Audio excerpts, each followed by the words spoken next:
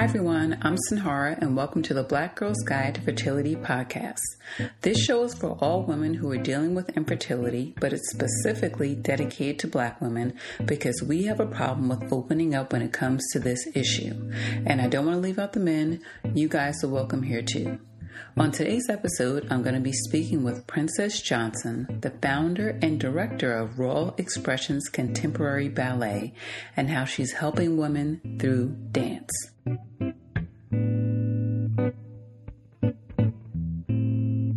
Not ready, but it will happen.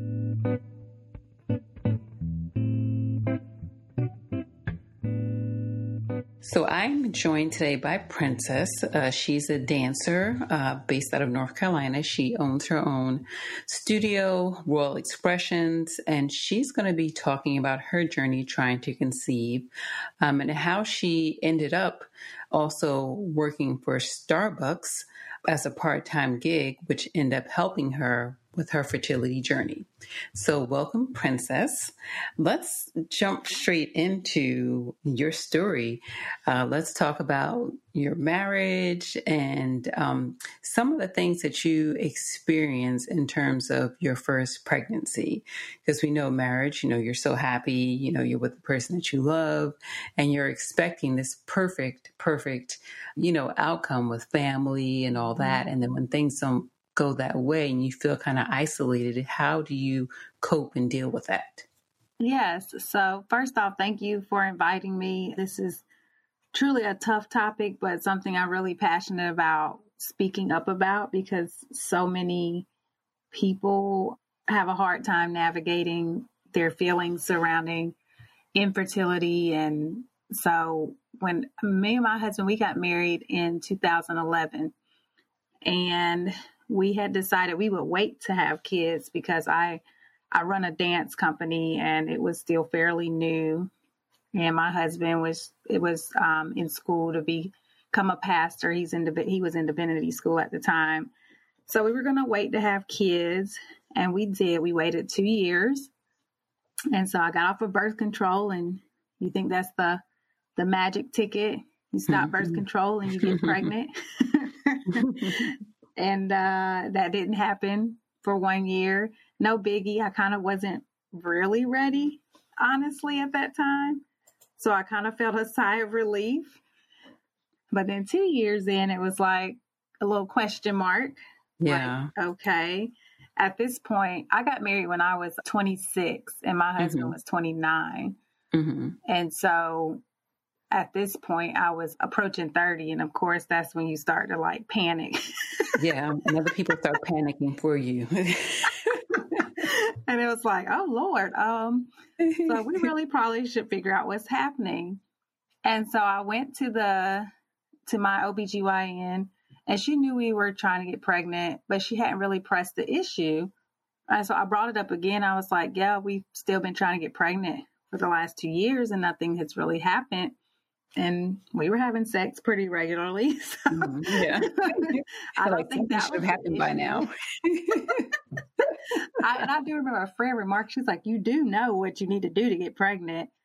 And I remember laughing about that. At that point, I wasn't really sensitive about what was going on. I was still kind of, I guess, not even necessarily in denial, but just not really clear on exactly what infertility was because, as a Black person, you don't hear about that a lot. And it seemed like everybody and their mama is having babies in your family. Yeah. So you don't think you're going to be impacted or affected by issues. Yeah. So when she went on and had me do an HCG test, which I think that's the right letters, but basically it's the one where they shoot the dye and they look to see if your tubes and everything is clear and you don't have any type of blockages. And so that was fine. And so I'm like, okay, cool. Check. We're good with that. So what do we need to do next? And the doctor's office said the doctor will call me back. Well, 2 years went by and I never heard back from the doctor. Wow.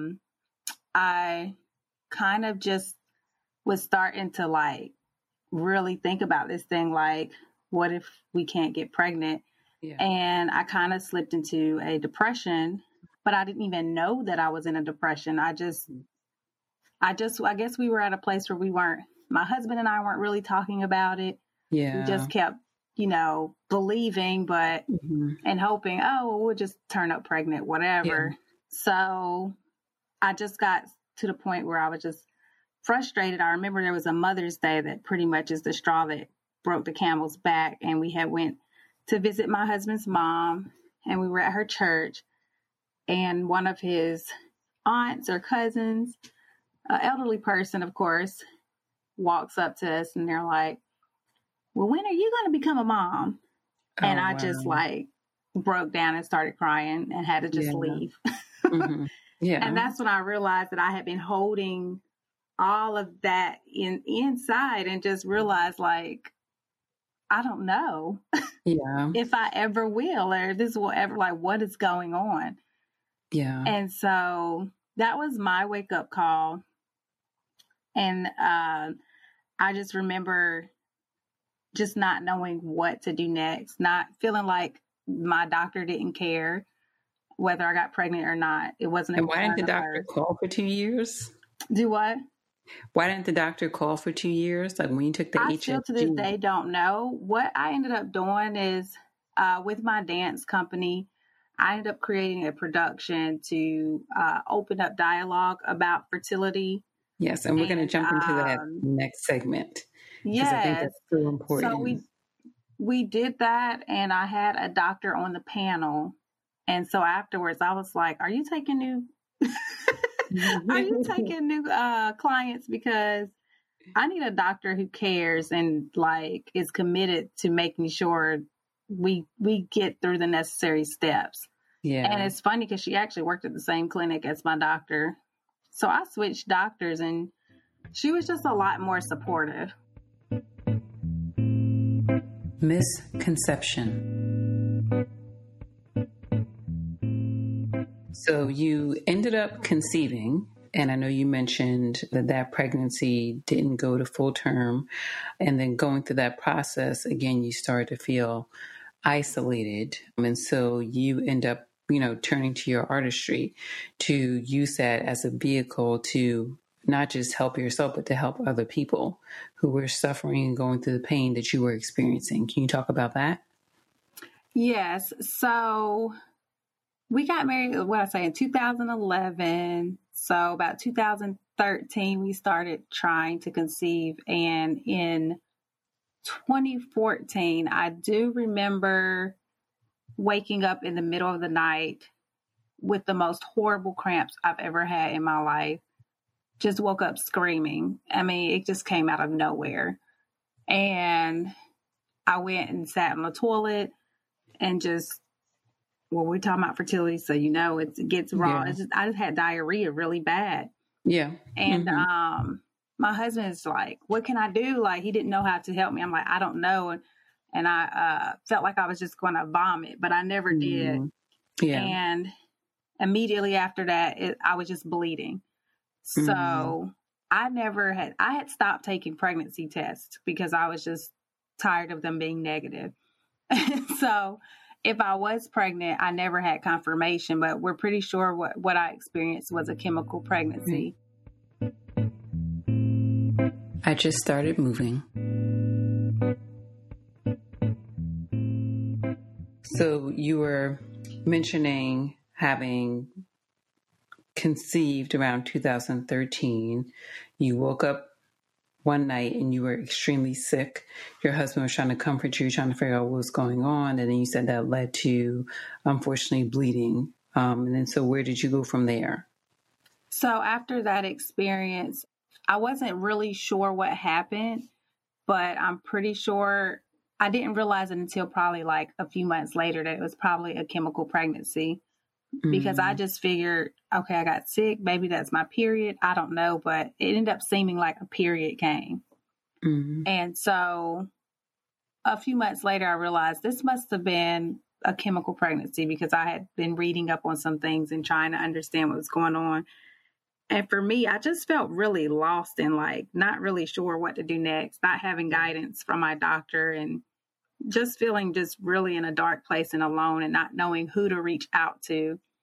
I remember I just was like, in the dance studio one day and I just started moving.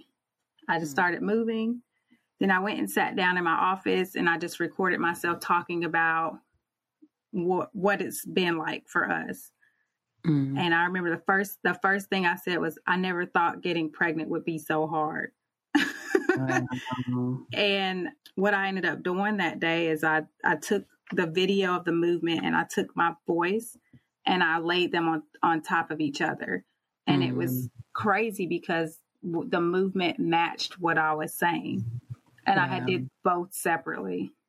And so I was like, I need to tell more of our stories. Like, people need to know that this is a thing happening out here. And women particular, and especially men, are afraid to talk about it because it just seems so common and easy to get pregnant. You grow up and you hear, don't do this or you'll get pregnant. Don't do that. Exactly. It's always we spend most our life trying not to get pregnant. Exactly. And then it's so like, wait a minute, this is actually, so I started reading the statistics and I'm like, this actually isn't an uncommon thing. And so the name of the show I gave it was Misconception. And so I just wanted people to understand that conceiving isn't what we all thought it to be, that there's so many stories out here. I only shared 3 in the show, but I mean, goodness, so many people came to me and like were sharing that they did this or that. And like everyone's scenario, their solution, their pathway, their journey is just totally different to conceiving a child. Take a leap. So now let's talk about your path to Starbucks and your fertility journey from there. So I remember posting, this was some months ago, maybe a year ago now, I posted something on Instagram about infertility, which I try to do at least 2 days a week. And I remember someone actually I went to college with, and I know she's had her own fertility, I wouldn't say issues. She has secondary infertility issues. She has one child and hasn't been able to carry full term for a second. But anyhow, she posted about Starbucks. And I know from there, several people started messaging me, asking me about Starbucks offering fertility assistance. I'm like, oh, I don't know anything about it. So just tell me a little bit about how you started working for Starbucks. I think you started working for them part-time, and how you learned of their fertility assistance. Right. So Starbucks is an amazing company. I had no idea. Honestly, I didn't even really frequent them that much, maybe here or there. But what happened is after the show, I had a friend from college that had traveled 3 hours to come to the show. And we had similar stories where we were just stuck in our grief and our depression and anxiety and not really willing to take a step forward, a big leap, because we're afraid of failure, that it's just not going to work. So she came to me probably maybe about 3-4 months after the show and was like, I just found out Starbucks offers IVF benefits. And I'm like, really? And she's like, yeah. So I just applied and hopefully I get the job. And she did. And I remember I was still just stuck. I was making excuses as to why Starbucks wouldn't work for me. I can't do that. I run a dance company. I'm too busy. There's no way. But she kept checking in on me and, when are you going to apply? You have to apply. Then she got her benefits. Then she did her IVF cycle. Then she got pregnant. Then she gave birth. And I was like so inspired by her, because I'm just like, wow, you really did that. And she did that while working full time. Yeah. So basically what Starbucks does, they offer part-time benefits to anyone who works 20 hours or more. You have to work there for at least 3 months. And they have several benefit packages that you can choose from different major benefit companies. But every single plan includes $25,000 lifetime for IVF and up to $10,000 for your prescription medications for IVF. That's amazing. It is incredible. And I was just like, why are you waiting? What are you doing? Yeah. I have been seeing a therapist and dealing with the emotional and mental issues that came with the fertility. And also my husband, he had been diagnosed with epilepsy. So we had that in the mix. Wow. So we were dealing with a lot. Dealing with a lot of stuff. So I just wanted to be in a certain place. And I just remember one day, along with my husband having epilepsy, he had to quit working sometimes. And we finally found him a new doctor and got him on a medicine and he's been seizure free now for 3 years now, I think. Oh, so, thank God. I remember him coming in the house one day and he was like, I got a new job. And I was like, for real? And I just went on the computer and applied for Starbucks. Like, it was just like, click. I was like, I'm going to apply. And I got the call a week later and I missed. So you have to work there for 3 months to get 20 hours a week. So they audit you and then that's when you can apply. Well, I missed the first round and I was like, man, now I got to work here even longer. But I did make it into the second round and was approved for benefits March 1st, 2020. Facing a pandemic. So you work for Starbucks part-time, you get your benefits. March 2020. Now we're full on into the pandemic. And so where does that leave you? What do you do? Right. So we had some really tough choices to make. It's like we're finally in a financial position where this could work, where we could make it happen.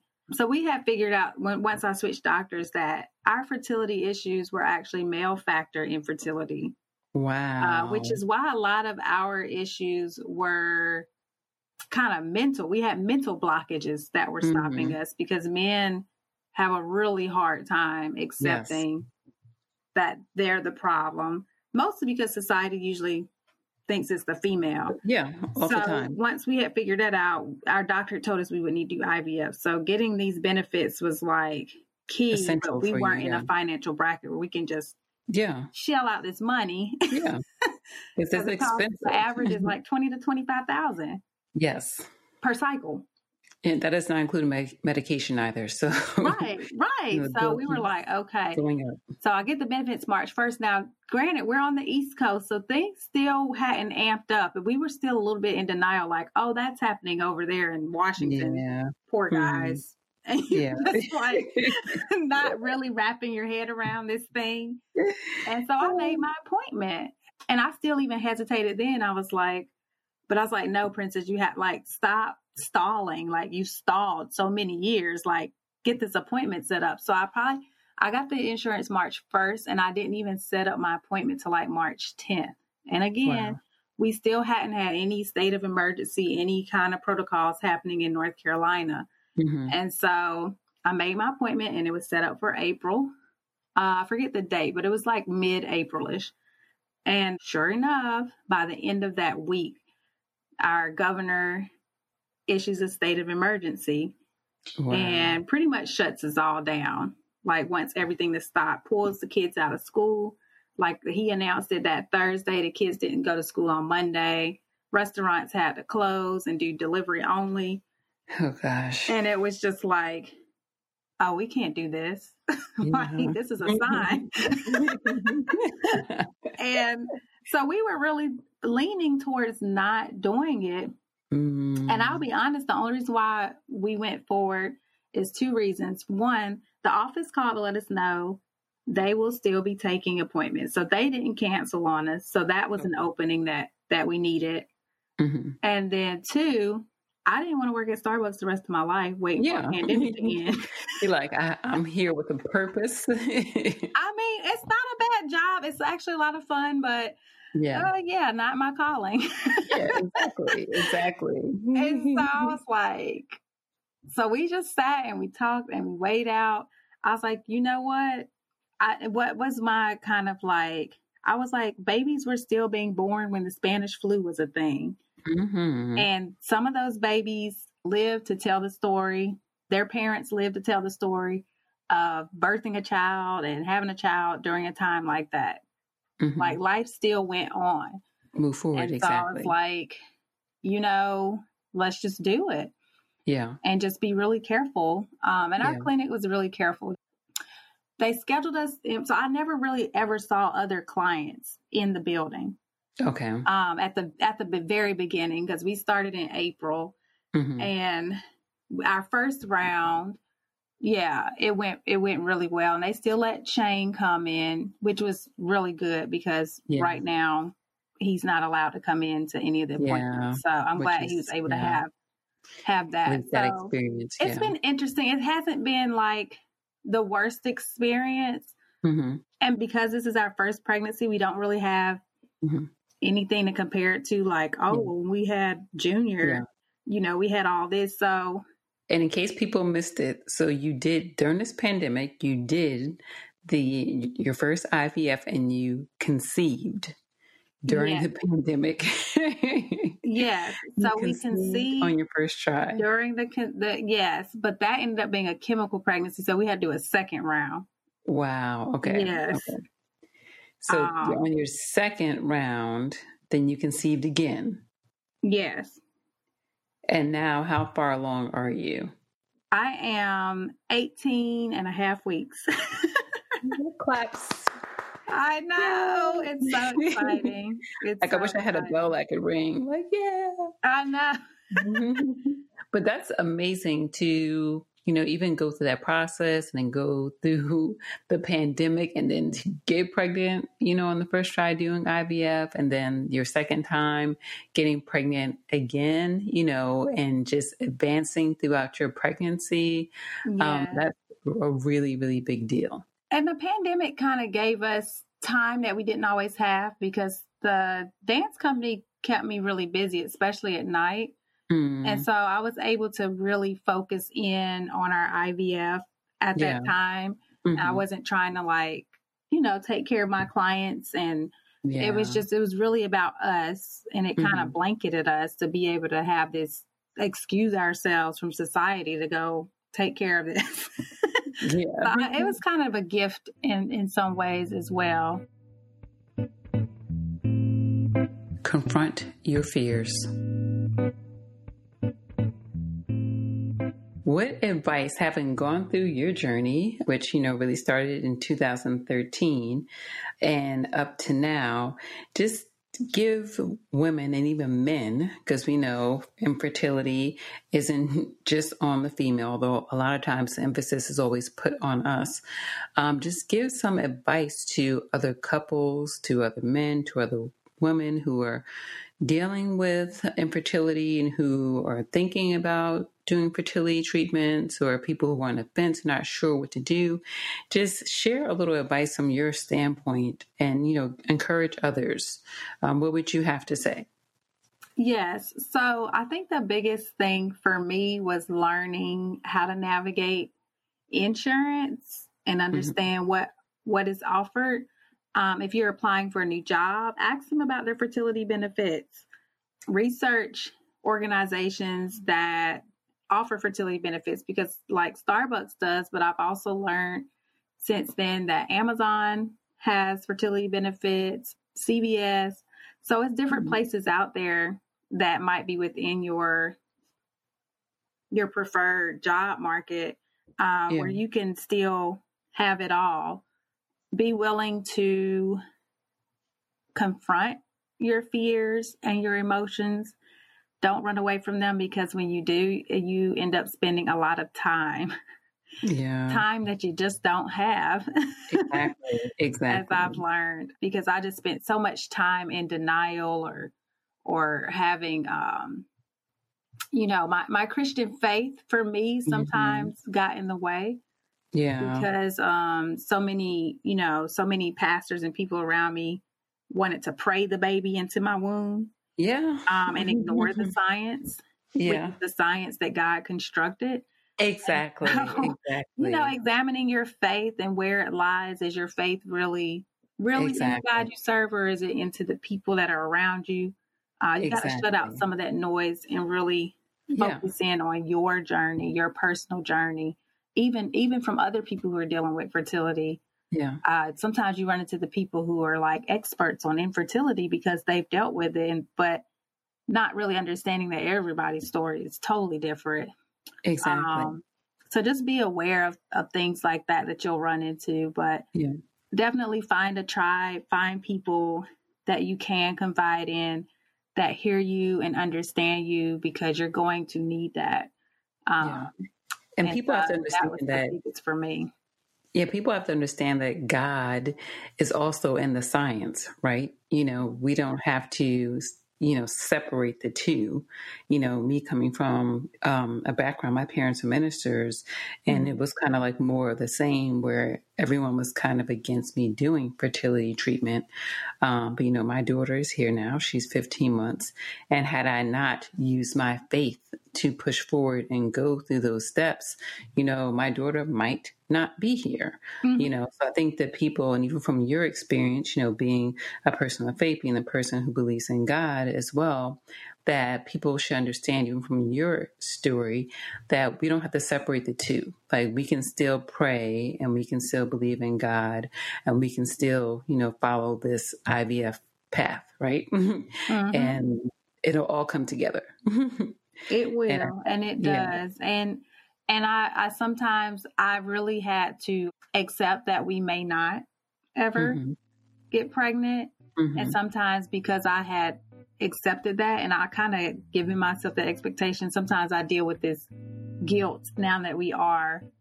And so also be ready for that, for like when you get to this other side. It's just this really weird space. Yeah. I've been there.